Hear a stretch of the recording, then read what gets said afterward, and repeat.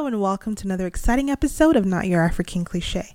Before we get into today's episode though, please don't forget to rate, review, and subscribe to us on iTunes and Stitcher, where we are Not Your African Cliche, as well as SoundCloud, where we are NYAC Podcast.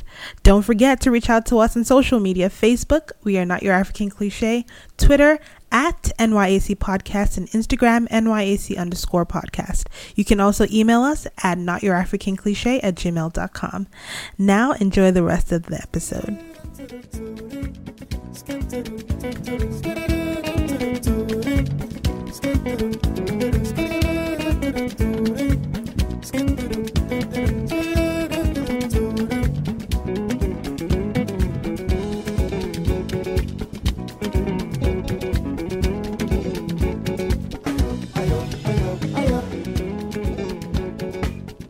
Hey guys, welcome to another exciting episode of Not Your African Cliche. My name is Onyeka, aka Yeka O, and on today's episode we are joined by an amazing guest, but before she introduces herself, I'll let my co-hosts tell you who they are. Hi everyone, this is Ifeyiwa. Hey people, it's Ife. Awesome, and Maya B will be in the building shortly. So with that said, amazing guest, do you want to tell people who you are, what you do, that type of thing? Yeah, definitely. First of all, thanks for having me. My name is Ashley Akuna. I am the host, creator, and executive producer of The Grapevine TV, an online talk show where Black millennials discuss the issues that matter to us. Awesome. So just to kick it off, why did you create The Grapevine TV? I created this show because I just really saw a lack of millennial conversation on NBC, CNN, NBC, Fox. There was just, people in their 40s, 50s discussing a lot of issues, but there was no 20-something-year-old perspective. And I felt like our perspective was really needed because I had just graduated into a recession in 2011 and everybody was talking about us, but nobody was talking to us. So I really felt like we needed to create our own kind of platform. Okay. So oftentimes, when I hear millennials being spoken about, people refer to millennials as being entitled, privileged, whiny, impulsive. Yes. So how would you guys describe millennials, given that we are millennials ourselves? I think it's funny they describe us as that and they forget to mention that they ruined the economy and they ruined so much for us. But anyway, I would definitely say that we are the hustler generation. We know what it means to work full time and go to school and have a 9-to-5 and have our other passion projects. So I would say we're definitely an ambitious generation. Okay. Ladies? Yeah, I agree with Ashley. I feel like all the people I know do something else in addition to their 9-to-5. Whether it's a podcast or a YouTube show or a blog or a photography thing. We do quite a bit. And I'm thinking about how even now, where our attention spans or the global attention span is even more limited with so many other things competing for our attention, like the internet and shows and all of those things, and we still find the time to do stuff and create stuff outside of our core jobs. And I would also describe millennials as more I don't know, is it right to say more accepting? I don't know if that's an accurate description. I mean, you could explain what you mean. I will say we're a little more open-minded than our parents. And we are I think it might be a factor of us growing up in the digital age where there is more interconnectedness and we're able to interact with people from all over. Maybe that allows us to be more open and willing to learn different things. But I'd say that we're definitely more open and I would say I'm hesitant because I'm like, am I describing myself, or am I describing millennials? Well, I want to be careful not to be speaking as if I am the template for millennials. So True, that's why I am true. a little hesitant when I'm saying this. Yeah. Yeah. Yeah. And this is and that's one of the reasons why I bristle when I hear the term millennial, because because I'm much more comfortable saying like the youth or the young people as opposed to like millennial, because sometimes millennial there's some preconceived notions that come with the term millennial, and it's like, are you just trying to say the young people, like, and just using this word millennial and throwing it around because it's like a catchphrase? Yeah. But all that to say, the complaint about millennials, I believe it's not anything new. For the longest time, the older generation has always had an issue with the way the younger generation does things. And I'm reminded, I just recently read Congressman John Lewis's graphic novels, and he talked about how his parents, before he joined MLK and joined SNCC, how his parents were like, we've already suffered enough, like, why are you young people keep asking for more? So essentially, like, them not being on board with what the younger generations were asking for. Like, even within the civil rights movement, there were like different generational gaps, perspectives. And so it's the same thing. So when people are now complaining about millennials, which sometimes the definition changes, but I think it's maybe people in their 20s to early 30s. 20 to 34. Early 30s, yeah. So when people complain about the younger, millennials, I'm like, are you just essentially doing what has always been done? Are you saying anything new? Right. Are you taking into consideration the context and what the geographical and economical stage that this generation is going into? So yeah, that's what I have to say. Also I have to say something else. That the activity of millennials, since that's the phrase we're using, I think it's also rooted in that age. You're defining yourself and trying to see what you believe in. And now that we have all these technological tools and social media platforms, those processes are put on a bigger stage and to open to more critique. And that's what I was gonna add. That's a good point. Yeka over here, and I think it's very interesting that you said that, because I came across Time magazine from the summer of 1990. Okay, and so they were doing a cover story about the next generation, and the next generation here, they're referring to our parents' generation. And so they were asking managers at the time, like, what they thought of the next generation. And so some of the things they said was they were lazy, entitled, selfish, shallow, unambitious. They have trouble making decisions, and they would rather hike the Himalayas than climb a corporate ladder. They crave entertainment, but their attention span is as short as a zap of a TV dial. And it's like,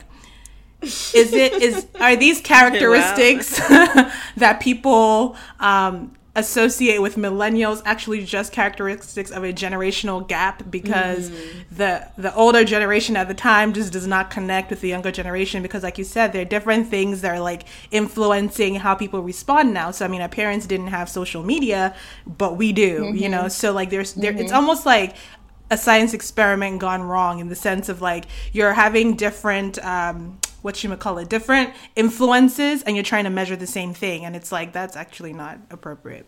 Yeah maybe it's a thing of just like older people just always having something to say about younger people. And even with the music, it's the same story, like our music was better than what's going on now. Right. So it might be a common theme. So in light of that, then how would you guys define the African millennial? Are there traits that the African millennial has that I guess maybe other millennials might not?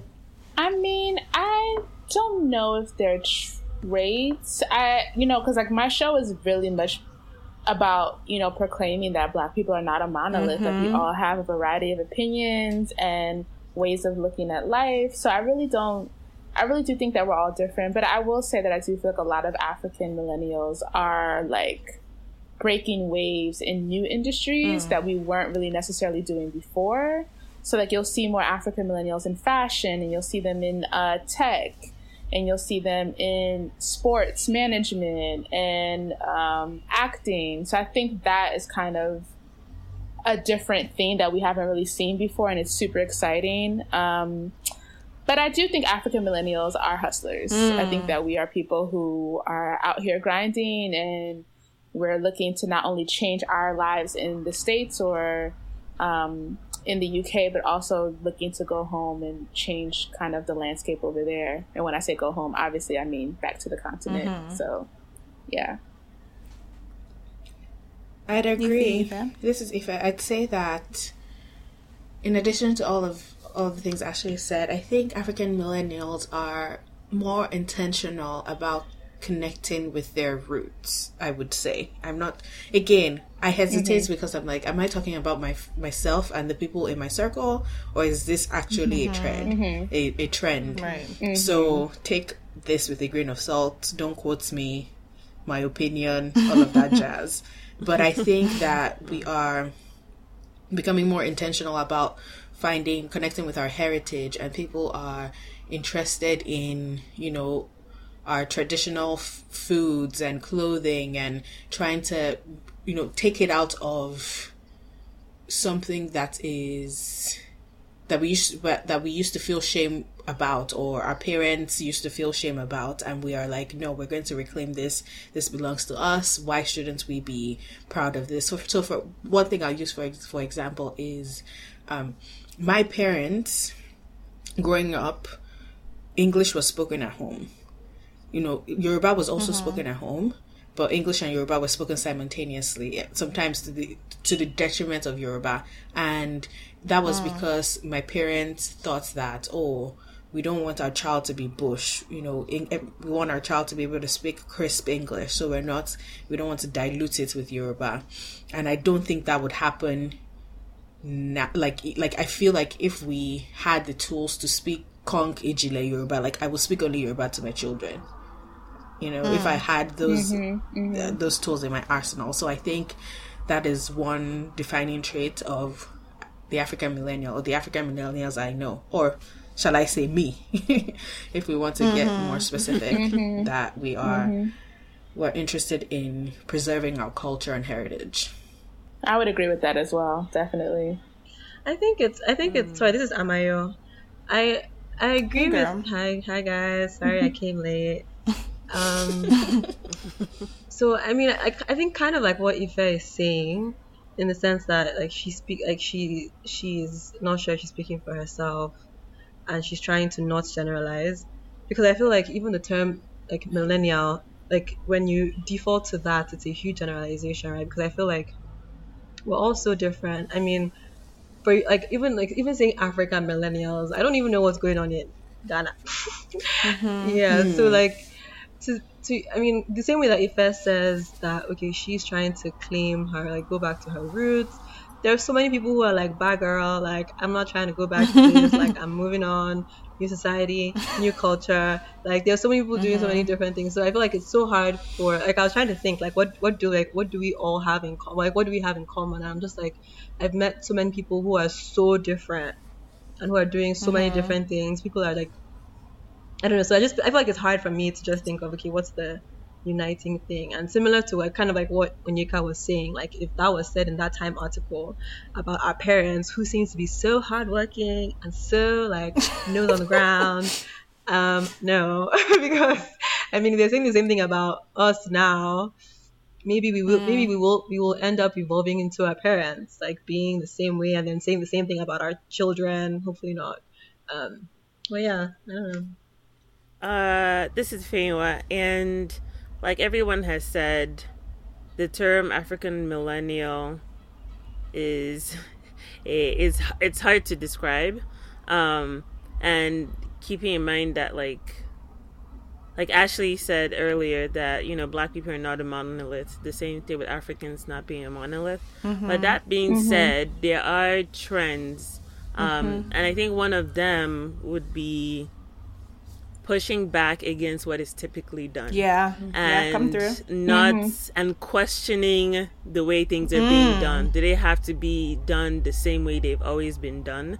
And I believe that's one of the things that emerge, between the younger and older generations. That the younger generation is like, do we have to keep doing things the same way it's always been done? And the other generation is like, yes. You have no respect. Respect your elders. So yeah, things like that, questioning the way politics is being done, questioning who's in power, questioning our perspective on like sexuality, pushing back on our parents' ideology. So there are similarities even amongst all millennials around the world, I would say. The difference would just be in the specifics and the context. But usually there's a trend of the younger generation wanting to do things differently and not willing to accept what has always been accepted and saying, why do we have to stop there? Why can't we ask for more? For example, one example is, I know in the States, the conversation around like microaggression, and I believe Obama said something about made a comment about it that I believe people were like, that's playing to like respectability politics and all of that. But taking things like microaggression seriously, the older generation will be like, well, we dealt with worse, and the younger generation is like, but just because you dealt with worse doesn't mean this isn't bad, and that doesn't mean we have to accept it. So there's always that tension of like, what, we don't have to keep accepting these things, we can always ask for better. And I know that there's also like some differences amongst African millennials. Like I remember interacting with someone who's based in Kenya, and we were talking about the story in the US, the popular case about the bakers who didn't want to make the cake for the gay couple. And she was was operating from this perspective that those of us in the States and Americans and American millennials, we're so concerned about political correctness and all of that. And so you could so in that instant, there's this like, just because we're both African and we're both millennial doesn't mean that we're on the same page about certain things. So yeah, definitely. And then also the other thing about just younger generation in general, they're more adaptable and more flexible. So even with new technology that's coming out, they're the ones easily picking those things up, using those new tools to their advantage and whatnot. So that's what I would say. Yeka, and what I kind of thought of that question, I think one of the big things for me is that like a lot of millennials are hustlers, and a lot of millennials are occupying the space of more entrepreneurial positions than wanting to work for certain corporations. Now, this is not everybody, of course, but I think a lot of millennials are very entrepreneurial. A lot of them are able to access a level of creativity that I think our parents were not able to do as a result of maybe the circumstances around, how they grew up, or the fact that we have, the digital age, on our side. And so in that vein, I would say a lot of African millennials, or I should say Nigerian millennials to some degree, because that's who I interact with the most, are very entrepreneurial. And the reason why the entrepreneurial has a lot to do with survival, it's like, how am I going to get the next bread? Because, things are hard, fuel prices are hiking up, so a lot of people, I think, are being more entrepreneurial than I think they're trying to find a stable 9-to-5 job. And I think that's also very evident when you think about like all these people who go to like medical school or law school because their parents are like, go and do all these things, and then they end up actually pursuing their passions later, like, fashion or photography or that type of thing. So this is the thing. I just want to speak on behalf of somebody like my mother. Since we're talking entrepreneurial, my mom is a hustler, so I feel like I don't want to like, sure. I also want to like us to have this balanced conversation about, young people being hustlers. Because if I look at my mom and like her sisters, like my mom sold everything that there is to sell under the sun, in addition to the job that she had. So I maybe that has to do with my economical upbringing, but I saw not just her but other people like there's this thing where in Lagos in particular, people just come to your house. They're not really scheduling. They'll just drop in. But but in that there's business that is going on. Like it's like we're having fun, but like I'm trying to convince you to tap into this business I have of selling cars or like on the side in addition to stuff I already have. So I do want to say that our parents are also hustlers.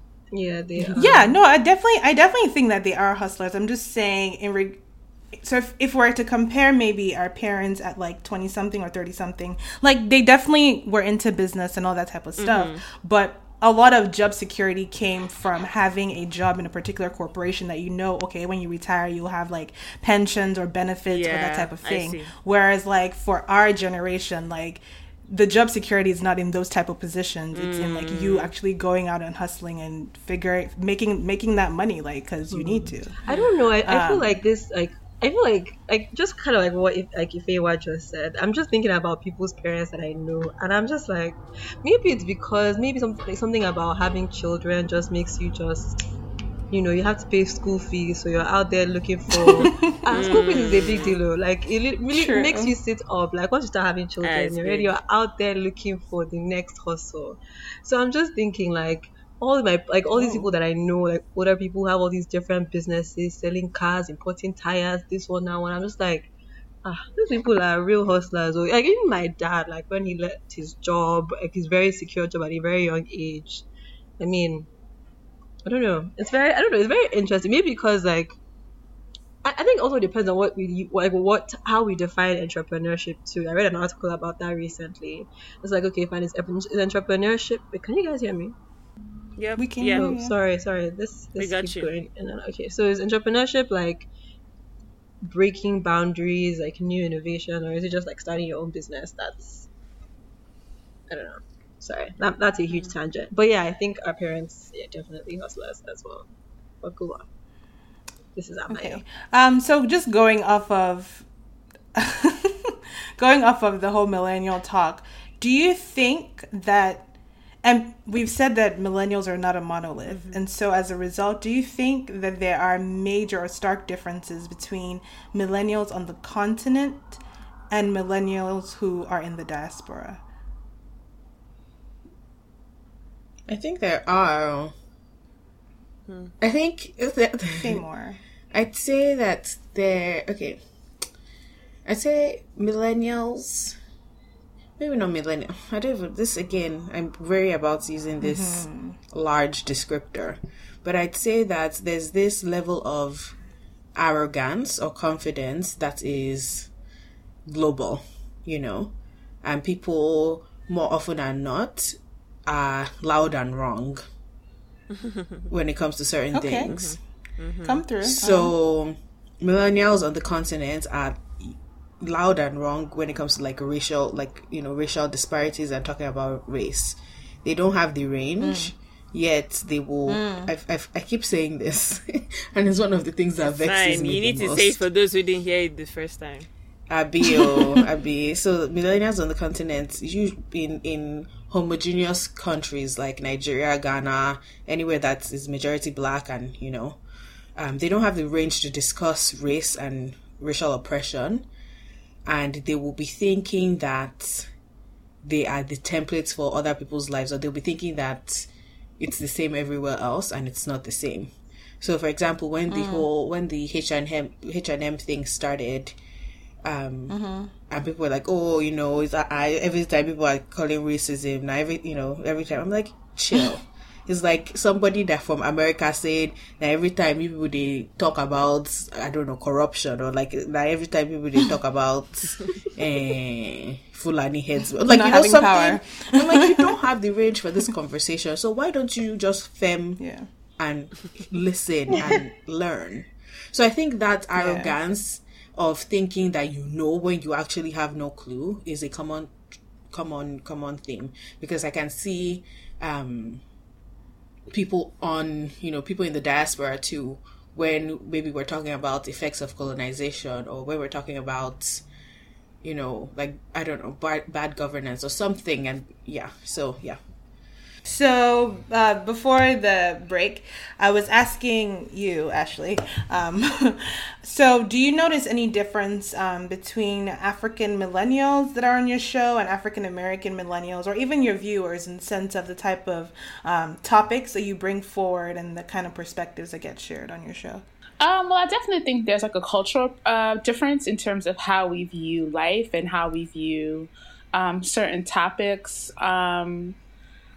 Definitely there is a difference, but I find more similarities because most of us, grew up in America. Mm-hmm. So in a sense, we're very Americanized, and in a large sense, we're treated the same in the eyes of, white people in the dominant, quote unquote, dominant society. Mm-hmm. So I feel like issues of like race, in the workplace, in school, they're very much, similar. It's only when you kind of get down to the nitty gritty of like, how were you raised, and like, what kind of things do your parents value in terms of like education, or wanting you to get married at a certain age, or wanting you to marry within a certain culture. So I definitely see differences in familiar structures, but a lot of similarities when we get out into the real world. Okay, so with regards to like people who are watching your show, I remember that you put out a tweet about how the Libyan conversation was like the least watched conversation that you had on the show. And so do you think that there's certain stories or certain millennial voices that people aren't trying to listen to?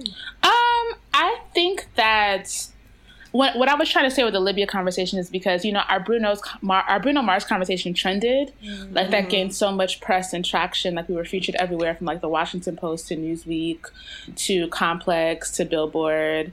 We even made the Evening Standard in the UK. And what I was trying to say is that like a lot of people were like upset that we were quote unquote attacking Bruno Mars, when all we really did was have a conversation about whether or not he's a cultural appropriator. Mm-hmm. And when I made the tweet about Libya, I made that tweet because a lot of people were saying, as Black people, we have bigger fish to fry, we have bigger issues than Bruno Mars. And I'm like, we talk about all of those issues every Thursday at 9 a.m. Eastern. Like, we talked about Libya last week, but you guys weren't paying attention. And that's really what I was trying to say is like, the media really does shape what we pay attention to, and then everybody else just follows like sheeple. I hate to say, but you're right. Yeah, and so what I was trying to say is that basically, like, we decide what trends, and I don't think people were so upset about the Bruno Mars conversation. I was just trying to remind them, like, we decide what we pay attention to, and you didn't pay attention to Libya, so nice. Whose fault is that? It's not ours, So yeah. If I had a question about the viral weeks you've been having, I know. So how has the attention been, and how are you like managing, and how, like, what do you think is going to come out of the viral attention, if anything? Well, the viral attention was definitely amazing. It's like the biggest press that we've had thus far. We were literally featured everywhere, and just the fact that like nothing happened with Bruno Mars, but we released this conversation and we got him to trend, and we made all these other people create content off of our content. It just really spoke to the fact that like we have a really large impact, and we have a stamp in this space where we can say like, listen, this is what the conversation is going to be, and people can follow suit. That feels pretty fucking powerful and amazing. So I'm happy about that, and I really do think like now we have like a lot more eyes on us, a lot more people are paying attention, a lot more people know our name, and I just really think that it's only up from here. Yeah, I'm super excited about the growth of this show and where we're going to go. Yeah, this is Ifeoma, and speaking of the growth of the show, just for those who don't know, for how many years has the Grapevine been running? What was the process of starting the Grapevine, and how has the show grown over the years? Because I know from the first episode to the latest episode, the number of people who are present in the room have exponentially increased. The first episode, nobody wants to miss a shoot anymore, Yeah, so I mean, and then in the first episode, seeing, a filmmaker, seeing somebody who's fashion design, somebody who's a writer, like those different, I guess, professions represented and how that's shifted out. It made me wonder, like, because you talked about casting earlier, how you cast for people to be on the episode. So just talking about all of that for those who don't know. Yeah, so I'll make it as quick as possible because it's a long story. But for those who don't know, I came up with the idea for this show in 2011 when I was a senior in college. And I shot a pilot in 2013. Then I shot a pilot in 2012, another pilot in 2013. And then we started shooting consistently in 2014. Mm. So we've been shooting the show since 2014. It's now 2018.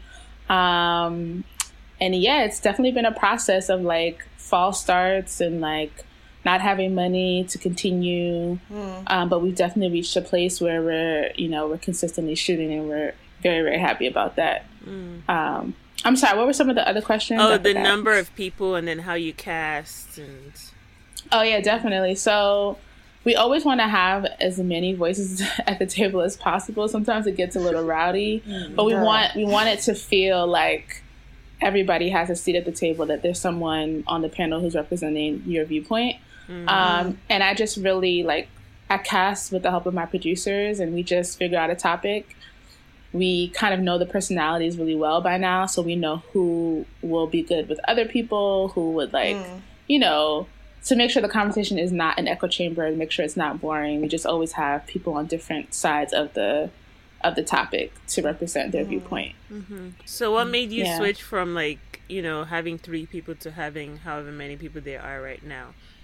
Well, when we first started, nobody knew us, and we don't pay our panelists, and we didn't really have a name, so we were kind of just going on can you please come? Can you please show up? So the times where we had 3 people on the panel, there really were supposed to be 8 people, but people canceled, people were late, and we still had to shoot. So now, everybody is available. Everybody wants to be on. We don't have that issue.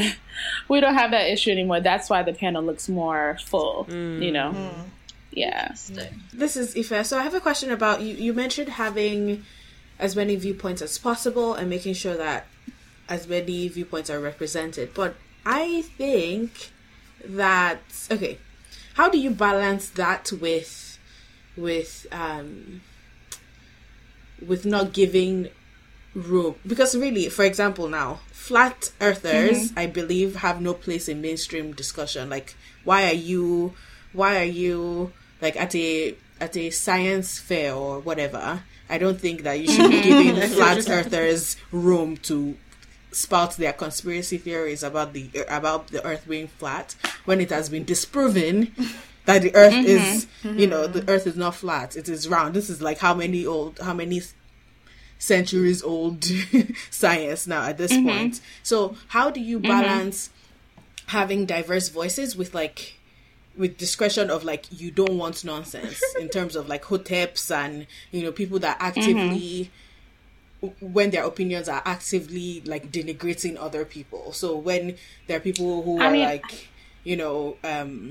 denigrating LGBTQ people and saying, the problem with the Black community is that the gays and the feminism and gays are that's the problem. So how do you balance we've had those people on the panel. I think for me, a big reason why I started this show is because I didn't like what I saw on Black Twitter. I didn't like call out culture. I didn't like dragging culture. I didn't like shut this person down so they're forever dead. They have no I just didn't like that there was never any communication, and so I always wanted to because I have friends who think a lot of different things. I have friends who have a lot of interesting views, and I just don't think it's interesting to hear a conversation where people agree with you all the time. I think that's very boring. I think that doesn't challenge you. I think that doesn't make you grow. I also think that, it doesn't really help society as a whole. I have seen so many people who've gone into the show with one view and their view has changed. It's happened to me several times. And I feel like it can only happen because we've created this space to have this conversation. And I don't think everybody should have this conversation. I believe in self-care, and I feel like if certain conversations are too hard to have, don't watch the show, don't be on the panel. But I do think that there's value in having rough, raw conversations, because I think that it if you don't, it hinders growth, and you don't push forward as a society. So while we do, respect everybody on the panel, and our panelists respect each other very much.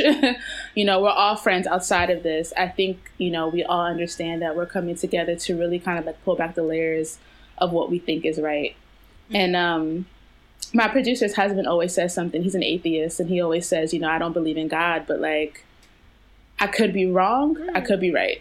And like, he kind of just like stands in that space where he doesn't like condemn anybody, because he could be wrong. So I kind of like take that viewpoint with a lot of things. Yeah. Sorry. Jacob, oh. Sorry. I have a lot of thoughts about this, because I think there's some conversations that we are comfortable having room for, because we're not directly implicated in the like, I don't know, bullshit, or like we're not direct. So for example, now people who say, oh, I'm all for free speech, I'll defend a Nazi's right to spout Nazism, you know, and advocate for ethnic cleansing. And I think that is, I don't agree with such stances, because like, it's not only speech, it's like speech, ideology, action. I mean, ideology, speech, actions, you know, it's not so who are we consciously or unconsciously validating by having certain viewpoint? I don't know. Is what I'm saying making sense? I understand what you're saying. I kind of feel like I'm going on a rambly tangent, but like, how do you balance that thing of, yes, we want to be inclusive, but also we want to make sure that the most vulnerable of peoples aren't being further marginalized by this conversation we're having? Yeah, like I feel like we've had all types of voice, and I understand your question. I feel like we've had all types of voices represented on the show. But I definitely, like, you know, before we start the show, we let everybody know, like, hey, like, we're a family. You know, you have to respect the people on the panel, on and off the panel. So, you know, I do a very thorough vetting process. I talk to everybody before they're on the panel, Google Hangout, phone calls, you know, so that I make sure. And, like, everybody on the panel kind of, like, knows what to expect in terms of, like, when they sit down, what's going to happen. So we've never had anything crazy. Yeah, we almost had a fight on the show. But, like, there's a thorough vetting process, and it's been pretty successful. Like, we've had some harsh conversations, but there's never been anything at the end of the conversation where it's like, I don't fuck with you. I can't talk to you. Yeah. You know? So, like, I'm sorry. So my question is this is your last question. Yes. So my question is not, like, more for how the people in the conversation are feeling. Like, yes, I hope that people don't come to blows and people are still friends after. But I'm also thinking about the people who are listening and are hearing some certain biases be validated, or are hearing some certain hurtful things be regurgitated. And so do you have specific examples? Do you have specific examples that you want to reference? So I think there was this episode about, like, LGBTQ people, and yeah, never mind the specific examples, but I don't know. I mean, do you have any, or is there something specifically that happened? I can't, like, put it in. I don't have, like, the exact, like, people and stuff, so I don't want to, like, speak out of turn. So, like, never mind. It's okay. So ultimately, what I feel like I'm getting is the fact that, like, everyone is entitled to a certain opinion, right? And what Ife is coming from is that you can have an opinion, but she doesn't feel like certain opinions need to be amplified because they are detrimental to a larger group of people. Which I think in the reality of things, I feel like when I watch The Grapevine, this is my thought, and I could be wrong. I feel like when people come to the show, like, they have opinions and they have thoughts and perspectives, but they also come with the understanding that, like, their perspective is not the only one that exists, and so it's more of, like, a learning experience. That's how I interpret what's happening on The Grapevine, and I could be wrong. Yeah, like, the show is not for you to kind of just, like, stand on the platform and and spout like whatever you want to spout. We always kind of like have like a frame of reference in terms of what we're talking about. So say something like, Chimamanda said, trans women and cis women have different experiences. Mm-hmm. That's the framing. That's like what frames the conversation, and then we go from there. So it's never like, you're never going to come on the show and be like, all gay people need to die. Mm. Like, that's never going to be the case. Right. It's kind of like discussing what someone said, or, I don't know if that answers the question. That's fair. Yika, over here. And so because you have, and we see the importance of having millennial voices being represented, at what point did you decide that, okay, the Grapevine is a great idea, we've put in a lot of work, but we need to, be open to crowdsourcing? At what point did you get to when you were like, we're open to donations, please help us? I think from day one, because I fund this show completely myself, and I have like a 9-to-5 job. I work in tech. So it's, it's definitely a balancing act with trying to like, live your life and do what you want to do, and having responsibilities, and then also having a project that you want to take from, your mind to the public stage, so to say. So we're always accepting donations. I think we knew early on that we were going to need money, even now more than ever, because we want to expand into the UK in May. We want to go to LA. We want to go to the South. We want to go to Paris. So we definitely knew that there would be a time where we would need to raise like a lot more money than just what Ashley brings to the table. That's real. Yeah, because I think that's a huge thing. Like, very often, like, having to ask people for donations is like one level of pride that's like, down the drain. But everybody asks for you money. See like everybody. In the grand scheme of things, you see, the benefit of what it is that you're doing. Especially working in tech, I've seen like, people ask for millions of dollars and there's no shame in their game. So it's very interesting to see. Pride here. Does anybody else have any questions for Ashley in particular about the Grapevine? Yes. This is Ifeoma. Okay. And I was wondering why the platform of YouTube/video as opposed to, say, a podcast or I don't really know what other forms there are. But I'm just curious about the choice. Well, I went to film school, so I knew that like I had to utilize what I learned in school. And I just think there had never... And podcasts weren't really big in 2011. They started, like, becoming big, like, over the last couple of years. But, I wanted to utilize everything that I had learned in school. I had a lot of friends who were, like, cinematographers, people who worked in sound. So definitely wanted to provide jobs for people. And it's just something about film, like... I like seeing what's going on. Like, I love podcasts. I think they're cool. They're great to listen to. But I don't know. Digital media is always going to be, like, my number one source. Yeah. In terms of, like, creativity. Okay. Yeah. So you have really strong characters on your show. So definitely Suren, definitely Carl. Oh my God, Carl. Yes. Let's see. Yeah, you have people with really strong opinions who are very direct. Uchechi, of course. How do you navigate? Because there are times where I'm like, if I was Ashley right now, like, why are you talking over each other? Can you let her direct the conversation? It's fucking hard. I'm sorry, I curse a lot.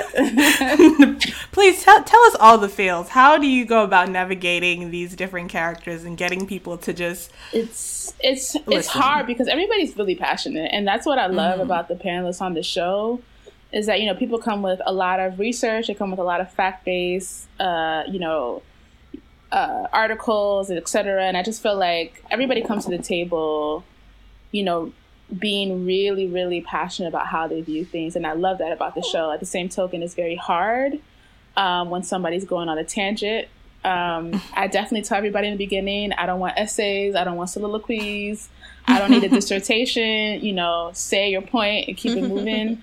But I think we're going to have to employ some type of like gavel or whistle. Talking stick. Everybody, somebody's holding the object, they get to talk, because it's crazy. You would think that people who are everybody's over 25 would get it, but it's definitely difficult. But yeah, we're gonna try some new strategies moving forward, definitely.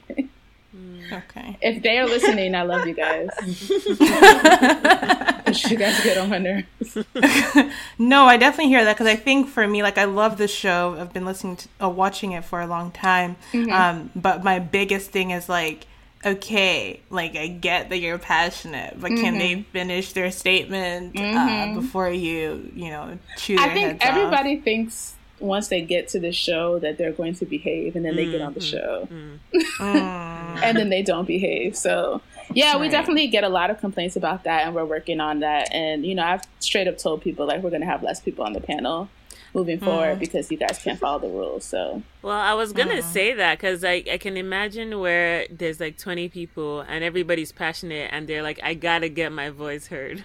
Yeah. And so that leads to somebody wanting to like quickly say what's on their heart before people forget about him. Exactly. Whereas, like, I think if it's just 3 people, people will get to talk and they'll be like, oh, Donovan said something like 30 minutes ago that I want to address. I'm like, oh my God. Taking us back. It's one of those things, but it's great. It's great to see like Black people just really passionate about different things. That's awesome. So I know you kind of have to go. What is the future for the Grapevine in the next coming months, years? I mean, you talked about expanding. Yeah, so the goal is world domination. No, just kidding. Okay, all right. But are you? Yeah, not really, low key. Exactly. We're going to the UK in May, and we plan on being a fixture there. We're doing a lot of college tours this year, so we're going to Temple and Yale and doing like live events there, and also shooting panels there with like students to talk about like because kind of like our college series, to talk about what their experiences are on campus. But we definitely see the Grapevine being a staple in terms of like millennial conversation, even when we're not millennials, like Gen Z. They're next. They did the whole march yesterday with like the gun, gun regulations. Violence, so like we definitely see the show being a staple for years to come, and we definitely want to be on like an HBO or Netflix. So that's really where we want to go. For me professionally, I want to get back into film. I write a lot, directing. So once I see the Grapevine to the point where I know it can be, I'll move back into the film world. So yeah. Awesome. Okay. Well, if you ever were to end up with the Grapevine in Lagos and the ladies are still in Lagos, please feel free to reach out. We're because actually trying to do that in December. We're trying to go to Nigeria in December. All right. I don't know what the conversations would be around in Nigeria, but we're gonna try. Yeah. A lot of people kind of see the Grapevine. I don't know the amount of work it goes into making the Grapevine. Can you give us an idea? Because us as like our thing is just consumers, audio editing, and it takes, people don't believe how long it takes. So can you walk us through like your before pre-production, production, post-production? Yeah, so pre-production is a lot of interviewing. Pre-production first is figuring out the topics, figuring out, what type of people we need for the topics, interviewing those people, sending out like casting calls, sending out email confirmations in terms of like when we're shooting, etc. And then hiring the crew, hiring the catering. Then we get on set and we shoot like 6 episodes in one day. And then post-production is all the editing, sound, and video. So it takes a lot. It takes a lot. And then even after you shoot, you release the episode, you have to promote the episode, etc. So it is like I think I have 2 full-time jobs. I bet. That's why I drink coffee a lot. Sounds like a lot of work. It's a lot of work, yeah. But it's rewarding. More grease to your elbows. Like, I think I remember somebody saying on Twitter that to a lot of people on Twitter that watched the Grapevine, they're like, y'all better remember that it's a Black woman who's behind the show. And some people were spreading rumors that I don't own the show, etc. Some crazy shit. But It's me. I own the show, and then I have the help of like two amazing producers, Donovan and Amanda, who help. They really, really helped me. As I talk to you, I'm sitting in Donovan's apartment, and we're going through like 400 emails for casting in the UK. So it's a lot. It's a lot. Get it, girl. Yeah. Just keep sprinkling that black girl magic all over the interwebs. I'm trying. We're watching. Thank you so much, ladies. I appreciate all of the support. And I'm really sorry about the internet connection. No problem. It ain't you for coming. Yeah. Awesome. Before we round up, we usually just talk about what we're listening to, what we're watching, or what we're reading. So, Ashley, are you, in between your many jobs, are you watching, reading, or listening to anything in particular? I am reading Black Skin, White Mask by Frantz Fanon, which is a really, really great book by he's passed away, like I think in the 60s, but he was a revolutionary for the Algerian the independence from France, and he was a psychiatrist, and he talked a lot about what it means to be a black person under colonization and the many masks we put on to kind of like assimilate into white society. So it's a really eye-opening book. I'm also watching Ozark on Netflix, which is really, really amazing. I don't know if you ladies watched that, but yeah, I think that's pretty much it. And I'm listening to a singer by the name of Ray Black. She's actually from the UK, Nigerian girl. I really like her stuff, so that's what I'm getting into recently. That's amazing. Nice. Yeah. Ladies? This is Ifeanyiwa, and I just saw, finally, after months of procrastination, I finally saw Mudbound, which is on Netflix, and it was directed by Dee Reese. A very, very visually stunning movie, amazing plot, so many layers. It follows this black and white family who is sharing this land in the South, and the black family's son goes to joins the army, during the era of like World War II, and then the white family, one of the brothers goes to war as well, and then follows like kind of parallels their lives, and also the two people who went off to war, like their lives when they came back. And it's a very compelling story. It's based on the adaptation of a book, Mudbound, by Hilary Jordan. I really recommend it. And I'm listening to this group, Young Fathers. Apparently they're this Afro-Scottish band. And I was like, damn, the diaspora is it's huge. Why? I was like, yeah, there are black people in Scotland. So yeah, their sound is pretty unique.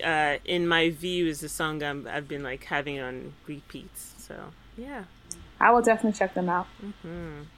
Dope. This is Ife. I am currently reading What It Means When a Man Falls from the Sky. Leslie Neka Arima's collection of short stories, and I love it so much. I'm only a couple of stories in, but I want full books from every story. They all pack a punch so far, and my favorite so far is the one about a father-daughter relationship. It is a good book. It's a really good book. I've been watching Grownish. I just started watching Grownish last night, and I'm intrigued. I like it, but I do see the criticism about like, don't dark-skinned people go to university? Go to that university. So yeah. Yep. But I'm digging it, and I am listening to MI's new album. MI has a new album, and it's like more hip hop than I'm used. Like it's more hip hop than I'm used to from a Nigerian musician. Like his last album was like a mix of like there was a more obvious Nigerian sound, I'd say. So I'd say this one is like it's more hip hop sounding. I don't know how to phrase it, but yeah, that's it for me. Maybe I'm watching. Am I reading anything? No, I'm not reading anything interesting. Okay, yeah, I'm watching some YouTube shows. Currently finished watching Rumor Has It, which is on Indani TV. I also watched season 1 of Inspector K, which is also another Nigerian show on Indani TV. But yeah, I just came up for air, and I've used all my data on my other phone, so now I'm going back. I'm going back to not watching TV and series. So yeah, that's pretty much how my cycle runs. Okay. And then Yeka O have been studying, but thank God it's over. We bless the Lord. But I'm listening, however, to this guy called Vusi Nova, who is a South African R&B singer. Now, I do not know what this man is singing, but I have never heard a click sound so amazing in my entire human existence as when he sings in clicks. Like, I'm just like, click some more, please. Just keep clicking. So yeah, listening to Vusi Nova. The song in particular I'm listening to is Tandiwe, and I think it means love. And I'm also listening to Seun Kuti's Black Times. I'm just a fan, man. Huge fan of the Kuti family. They're just so talented. And my favorite right now is Kuku Kill Me. So yeah. With that said, thank you so much, Ashley, for being on the show. We appreciate you and the work that you're doing on The Grapevine. Thanks so much for inviting me. I really appreciate it, ladies. Thank you Absolutely. Yeah. Thank you. Yes. Hopefully we can do it again. Yes. Yeah. Girl, we will take you up on it. You said it here, guys. You heard her on the show. We'll send you out another invite, and hopefully all the elements come together. Definitely. But thank you guys for listening. Make sure you follow us on all our social media handles, and you interact with us on the Twitter. With that, have a great rest of your week, guys. Bye.